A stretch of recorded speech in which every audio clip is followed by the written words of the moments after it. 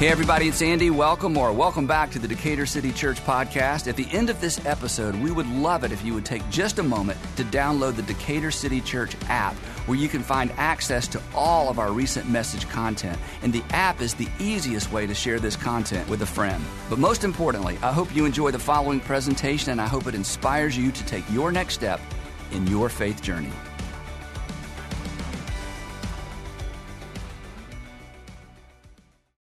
So like most fathers, I have had multiple father fails through the years, and I thought I would share one with you because you would like to hear that. So here's one of my biggest ones. When my kids were little, of course, they wanted to go to Disney, and I didn't want to go ever to Disney, and that's not because of Disney, that's just a personality thing. And so I had a stall tactic. My stall tactic was this: hey, I really want to go, it'd be so great, but let's wait till we don't have to take a stroller. I think we should all be able to do Disney on our own horsepower and walk. It was kind of like a stall. If you're a young father, you just put that one away somewhere. Yeah, so I just want us to enjoy it. I don't think we're going to enjoy it with a stroller. I wasn't going to enjoy it at all, but I ultimately did. So we just put this off and put it off. And then finally it's like, okay, our kids' friends have been to Disney like 9 times. Our kids have never been. It's time. And so we planned a trip to Disney, and Allie was old enough where she could walk most of it. And so no stroller. So we planned this trip, and we showed pictures. And of course, our kids are excited about going to Disney World the first time. We talked, didn't have to talk them into it, but Sandra's parents decided to go with us. That was another thing. We need lots of hands, okay? So we all are going. We've looked at pictures. We've talked about it. We've planned it. All this excitement, all this enthusiasm. And so we get there, this is years ago, and we're parked and, 100 miles away, and then we're walking up to the entrance to the Magic Kingdom. And it's Andrew and I, we're in the front, and then Allie, our daughter, and Garrett, our other son, and Sandra and her parents are lagging behind because we didn't bring a stroller. Anyway, and so Andrew and I are in front, and we're about to walk into the entrance of the Magic Kingdom, and suddenly Andrew just stops. And he's standing there, and I realized what had happened. And I knelt down beside him, and I literally said, "It's a lot bigger than you thought it was, isn't it?" He said, "Yes, sir, Daddy." I know, because the pictures weren't, they weren't inaccurate, but pictures just aren't adequate, right? For a child to imagine what they're about to walk into. And the pictures weren't wrong, but they were just pictures. Our descriptions of Disney weren't dishonest. They were just descriptions. And the actual thing was much larger and much grander than they could possibly imagine. And this is the case with so many things where we look at a picture, right, and see the reality, or we read a description, or somebody gives us a description, and we say this all the time. It doesn't do it justice. That just doesn't do it justice. Those things don't do it justice. And the same is true when it comes to God. This is why I absolutely love the lyrics to this particular song that we sing over and over. It's one of our favorite songs that some of our musicians wrote. Whatever picture I have when it comes to God, it isn't big enough. Whatever picture I have, it isn't good enough. Whatever picture I have could not possibly sum you up. It couldn't sum you up.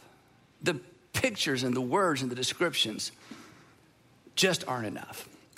Today we're in part 2 of a series we began last week. Not all of our series the parts don't always build on top of each other, but this one certainly does, because the title of this series is The Fundamental List, and we are actually building a list, and the subtitle is Recovering the Essentials of Our Faith. So if you missed part 1, you really need to catch up, and if you're gonna follow this series, don't miss a single part because they build on each other. And the point of this series is we're asking the question, what must a person believe in order to be a faithful follower of Jesus? Not what must a person do. We talk about that all the time, and we will always talk about that, because doing is what makes the difference, not simply believing. But it's important, especially with things going on in our culture, to ask the question, okay, but in order to be a faithful follower of Jesus, what do I have to believe? What's essential and what's peripheral? What's essential and what's non-essential? What's essential versus just traditional, or what I've always been told, but when I get right down to it, it's not really essential to hold on to those particular beliefs. And this is not only important, it's confusing, and one of the things that makes it so confusing is that Christianity is like a giant house made up of only living rooms. And all the giant living rooms have double doors to the outside world. And each one of these living rooms are full of people who are inviting people in to their particular expression of, or their particular tradition of Christianity. And each one of these, and this is just a few of many, many, many, we could fill, the whole proscenium with, different living rooms of traditions of Christianity. And the thing about each one of these is they all come, and you know this, they all come with their own terms and conditions. Own terms and conditions, their own traditions, their own interpretations, their own translations. They don't even all use the same Bible. In fact, pretty much the only thing they have in common is that they're all absolutely confident that they're right. And everybody else is not right. That they're misinformed or uninformed, or they just haven't caught up, or they're not on to the thing that God is doing in this generation, and so they set themselves apart. And the other thing that makes this confusing is that in every generation, including ours, but all the way back really to the 2nd century, in every generation, new and novel ideas get intertwined or woven into Christian traditions. New things, novel things, and sometimes toxic things, harmful things get woven into certain expressions of Christianity. And over time, this is the real tragedy, sometimes those new and novel things that get woven in they rise to the point where they're considered essential. They become part of a tradition's theology. They become doctrine and dogma. If you don't believe this, you're not a true Christian. If you don't believe this, you're not a real believer. If you don't believe this and embrace this idea, this notion, you are not actually a follower of Jesus. You're out. And when that happens, and some of you would say this is your experience in church, when that happens, non-essentials become obstacles. Non-essentials eventually become obstacles. Obstacles to a person's faith. Obstacle to somebody who's leaning in and trying to figure out, what is this all about? I want to follow Jesus, but now I've bumped into something that I'm not sure that's part of the equation. I think maybe you just made that up. And when that happens, thoughtful, mature people step back to reconsider, step back to rethink, step back to decide, can I be a part of that? And sometimes, and maybe this is your story as well, sometimes their faith survives because they just go find another living room. They just walk out of that one and say, you know what? That's not it. You got part of it right, but if that's how you treat people, and if I have to treat people that way in order to be a Christian, I don't want to be your kind of Christian. And people find a different living room. But a lot of people just step out of the living room and say, you know what, I'm done with Christianity, I'm done with faith, I'm done with church. It was either so harmful, so hurtful, or it was so harmful or hurtful to someone they love, they're like, I just can't do that anymore. And part of it is because you're thoughtful and you're mature, you begin to compare the teaching of a church and the practice of a church and the values of a church. You begin to compare that to what you see in Jesus in the Gospels. And you realize, something's just off. I mean, I'm no Bible scholar, I'm no preacher, I'm no theologian, but I just can't imagine that's what this is supposed to be like. That the tone and the posture and the approach to life and the approach to relationships is just off. And it's like it felt, even though it was a church, it kind of felt Christ-like. And these people knew the Bible verses. You just wondered if they actually knew Jesus. And the problem wasn't the Bible. The problem is people use the Bible and use verses in the Bible to elevate an agenda and to elevate something that they just want to do and the way they feel and the way they think the world should work. And it happens all the time. In fact, I'll tell you a secret, and I really don't want this to leave the room. I've never shared this publicly, okay? If you give me a Bible, and I have so many Bibles, but if I have a Bible and you tell me what you want to justify with the Bible, you give me a minute, I'll find you a verse. You give me a minute, I'll find you a story. You give me a minute, I'll find you a passage. And consequently, and you know this because you're smart people, you know history. Through history, people have leveraged things, verses, stories in the Bible to support all kinds of horrible things that are extraordinarily un-Christ-like. And when that happens over time, people step away. And they either step away from faith entirely or they step away from a version of faith and go and find themselves a different one. And maybe that's your experience. Again, they knew all the verses.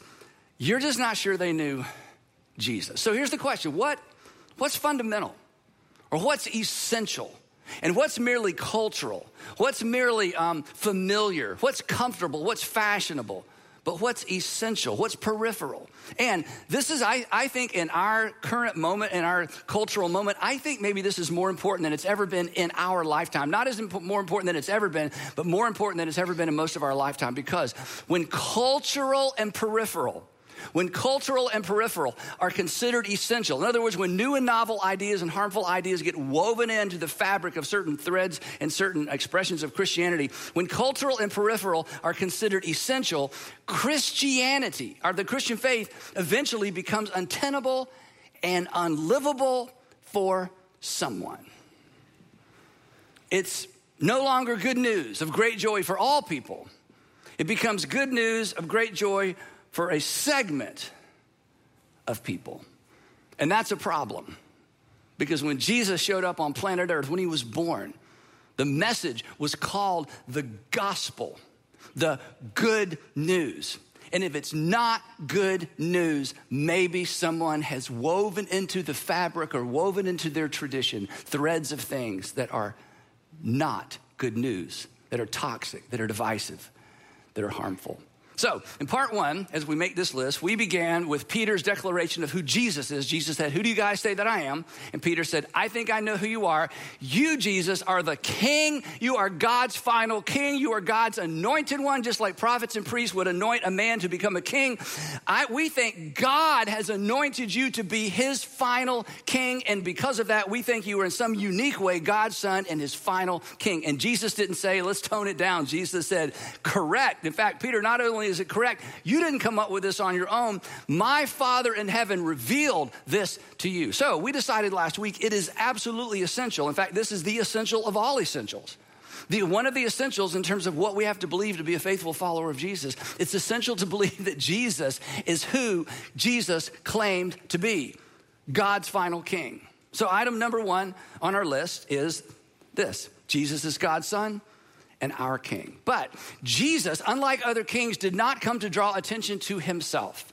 Jesus came to do something else, and that's what leads us to our second essential. So during Jesus' final conversation with his apostles right before he would be arrested and crucified, they're celebrating Passover together. We've talked about this multiple times. And he downloads, it's like he's kind of catching everybody up. And if I forgot anything, let me tell you now, because we're about to have a major disruption. So he's talking about all kinds of stuff. And it's important to remember that in this conversation, he's been with them for 3 years.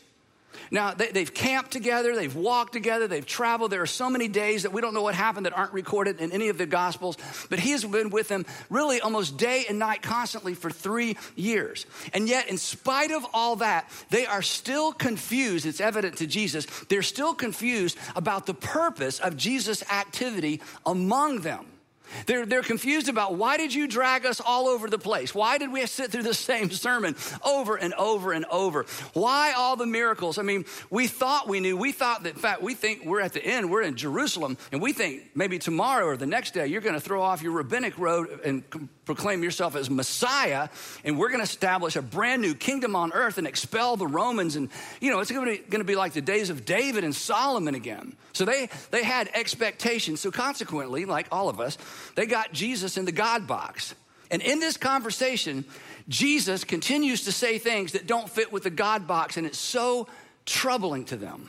So consequently, have missed, Jesus realizes, the purpose of him living among them. And unfortunately, many Christians, most Christians, a lot of Christians have missed the purpose of Jesus living among them as well.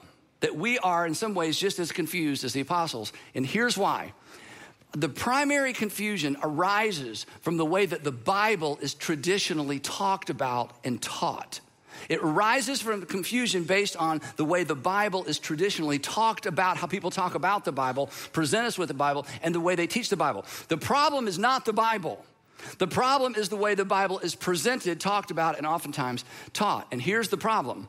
Because of the way we received our Bibles as children, if many of you are like me, you got a Bible when you were a child, it was all mapped and wrapped, and this is God's word. And the way it was presented to us, the way it was taught, we have a tendency to equalize, this is so important, to equalize the importance of everything in it. It's all from God, therefore it's all important, it's all equally important. And consequently, the events recorded in the Gospels, the 4 accounts of the life of Jesus, Matthew, Mark, Luke, and John, we're going to talk about why we have 4 in a minute. The accounts of Jesus' life recorded in the Gospels get reduced to Bible stories, which equates Jesus' story with everything else and all the other stories in the Bible. But, and if you don't hear anything else, you got to hear this. Matthew, Mark, Luke, and John are not Bible stories about Jesus. Has it ever occurred to you, or have you ever thought about the fact we have one account of the flood, we have one account of David and Goliath, great story. We have one account of Noah. We have one account of the parting of the Red Sea. We have one account of so many incidents when it comes to the Old Testament and the history leading up to Jesus. When it comes to Jesus, we have 4 accounts of the same person, all written within the first century. Why so much about Jesus? Because what we find in the Gospels, these are not Bible stories. They are not equal to everything else in the Bible. Something dramatic had happened. Something new had happened. Something that eclipsed really the significance of everything that had happened before. But this is hard to keep in mind because of how the Bible is presented to us. So anyway, back to our situation with Jesus. So he's in this room. They've had the discussion. He's talked about so many troubling things that just do not fit in the box they are trying to keep Jesus in. And, I want to pick it up with a statement that when Jesus made this statement, they should have all gotten up and left the room. Here's what he said, because they're troubled. They're very troubled by what he said. And he says, guys, don't let your hearts be troubled. You believe in God, don't you? Just believe in me. What if I said that? Hey, things are tough, things are going crazy in America, political chaos and stuff in the world. But wait a minute, don't be troubled. You trust God, don't you? Well, yeah. Well, just trust me. You should all get up and leave the room, okay? There's no place for that. This is the moment. This is the dynamic in the room. He was saying, I want you to trust me like you trust God. And he equates himself once again with God. But it gets worse or better depending on how you listen to this. So here's what I want us all to do, okay? If you're watching online or whatever you are, we're all going to use our imagination. And this is hard for us, especially if you were raised in church. I want for just a minute for you to take all of your presuppositions and all your categories about God and Jesus and the Bible, the whole thing. If you could, and this is hard, I want you to kind of pick it up and set it beside you for just a moment. Now, when you leave, make sure you take it with you. We don't want to clean all that up, okay? But anyway, for just a moment, if you can just imagine, okay? Imagine that you are in this room, that you are sitting on the floor against the wall. It's not lit very well. It's at night and it's oil lamps, a little smoky, smell the food, the sweat of the men. It's hot. And sitting at this table is a man in a robe with a beard, and he says the following things to the men in the room. I want you to put yourself there. You're not reading the Bible. You're not hearing somebody read the Bible. You're hearing a rabbi from Nazareth say the following things, and he's in the city of Jerusalem. He should know better. You ready? Everybody there? If you know me, you will know my Father as well. If you know me, there's a man saying this. He's looking at you and he's saying, if you know me, to the degree that you know me, you know God. When the implications of this statement settle in on you, when they get from your head to your heart, this will redefine your view of God. Let me say it a different way. When you hear God, and when you hear Jesus, is there a tension? Do these two words, God and then the name Jesus, do they conjure up, if you're honest, different emotions? Let me ask you this way, don't answer out loud. Which one do you like better? Which one do you think you'd be more comfortable with? Look up here. If that creates tension, you have some and reconstructing to do about your view of God.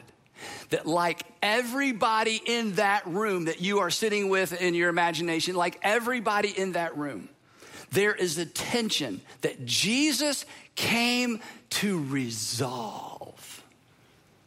And as long as many of us have been in church, and as many times as we've heard the Bible stories, there's still a tension. There's God, and then there's Jesus.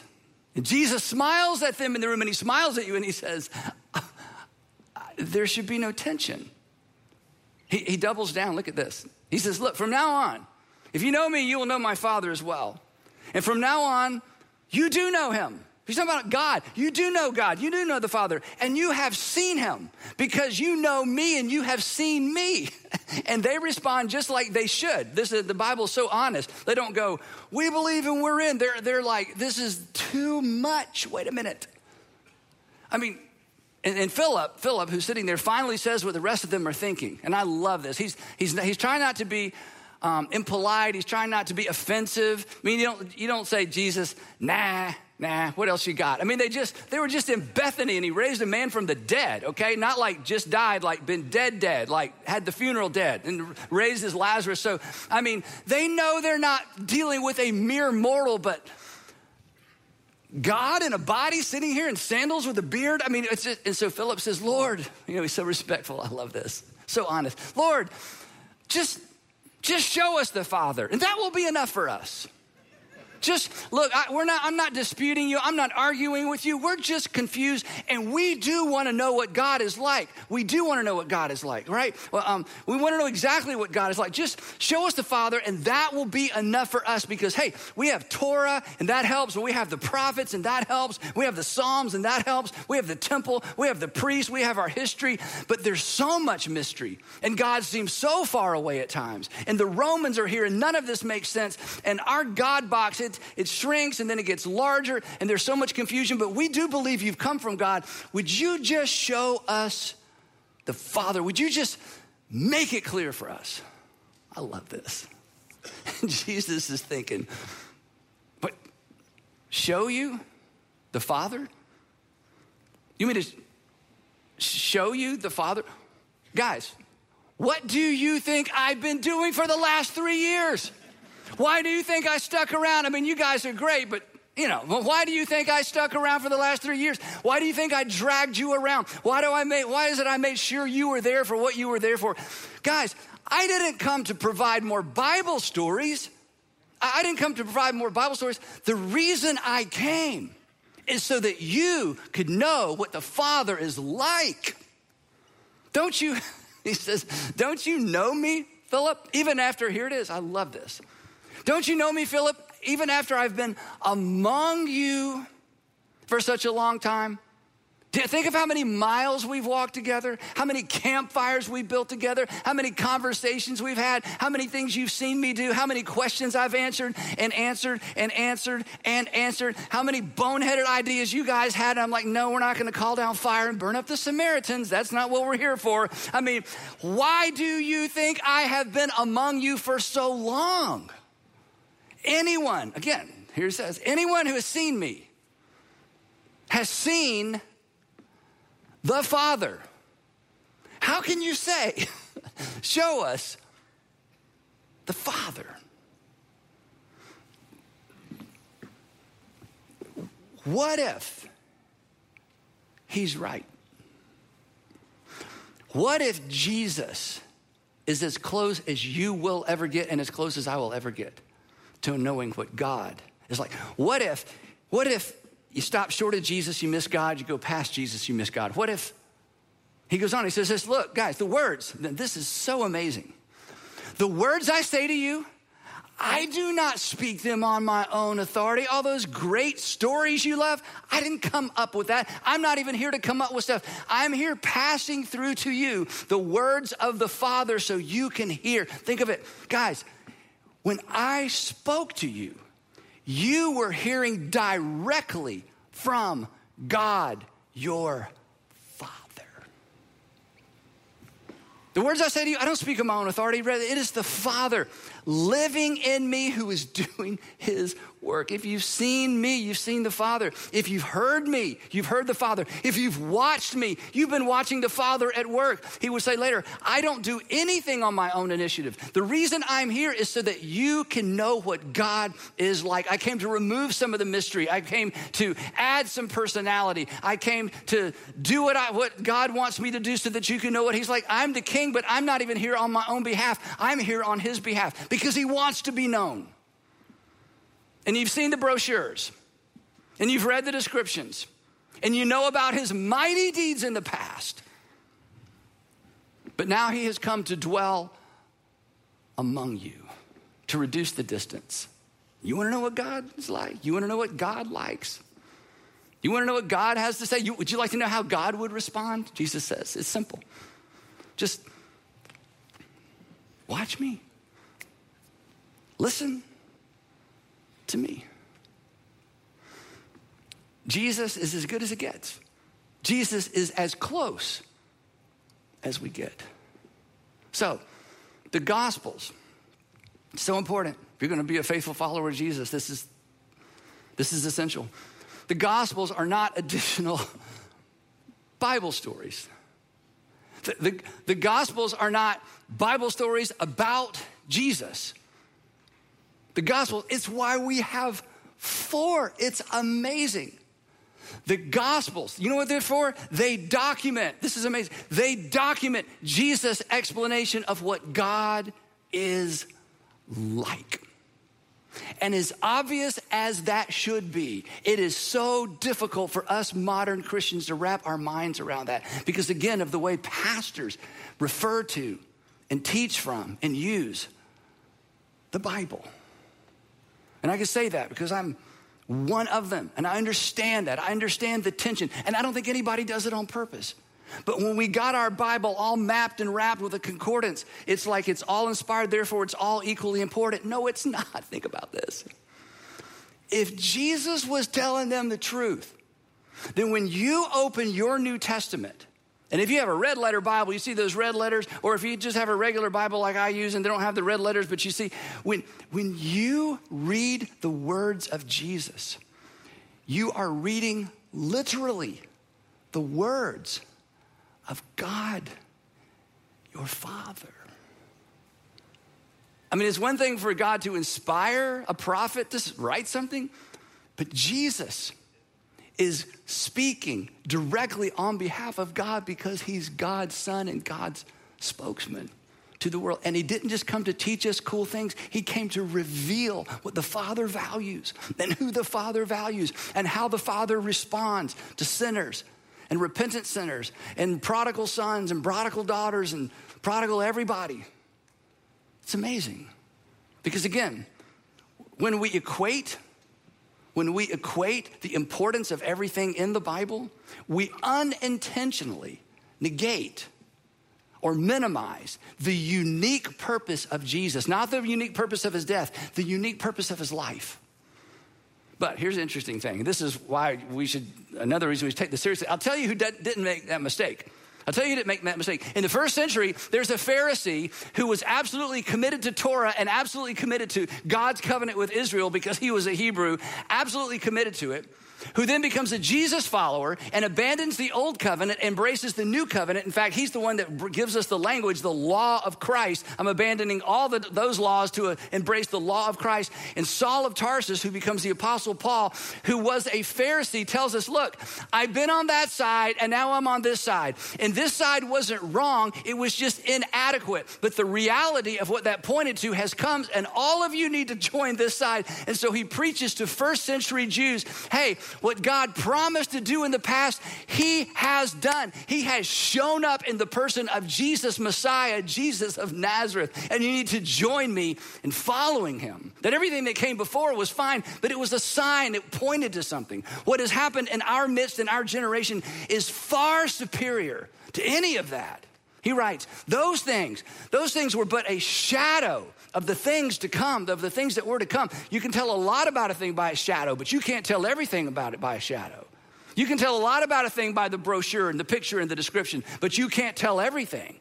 And then he says this, but the reality, however, the reality of what cast that shadow in the past is found in Messiah, Christ, God's final King. The Shadowcaster has arrived. When John, who spent all those years with Jesus, sat down to begin his gospel, he's an old man, he's dictating this.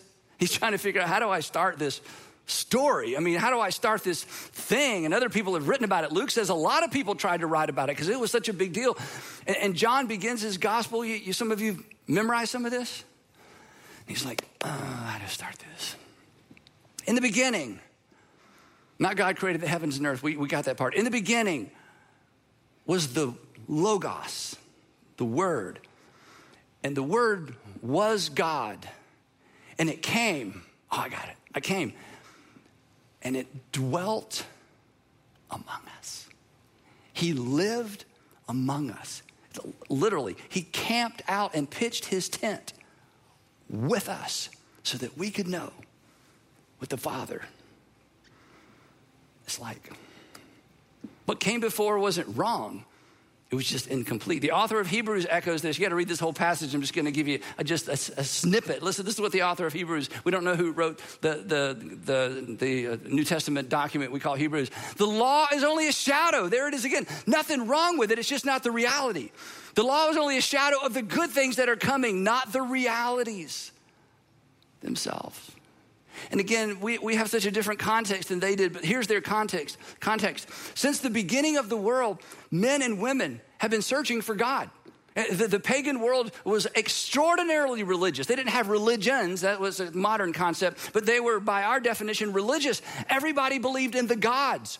And they would add gods and subtract gods, and your gods are bigger than my gods, but everybody had gods. Everybody was constantly looking up, trying to figure out, what is it like? What's going on? What's behind all of this? And until the arrival of Jesus, even the Jews, to some extent, they wondered and they wandered and they tried to figure this out. And then, with the arrival of Jesus, God made it as clear as it could possibly be made clear to mortal people. He accommodates to our capacity, but he sends God in the flesh to dwell among us. And so many people recorded the words and the works of Jesus that 4 survived antiquity. He came to show us what God is like, and he came to show us who God loves. Jesus didn't simply have the best explanation for God, like some of the Old Testament writers had explanations for God. Jesus, this is the bottom line. Jesus is the best explanation of God. What if that's true? What does that do to your view of God? What does that do to my view of God? What excuse does that take away in terms of how I view people or treat people? What does that do to my priorities?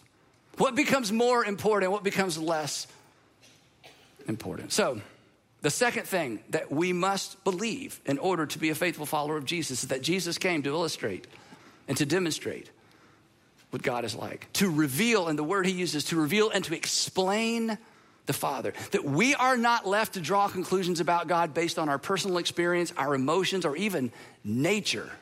If you want to know what God is like, it's this simple. This is why it's so brilliant. If you want to know what God is like Jesus. And that's good news, because that means God loves you personally. And God has forgiven you, because Jesus was given the authority to forgive sin at will.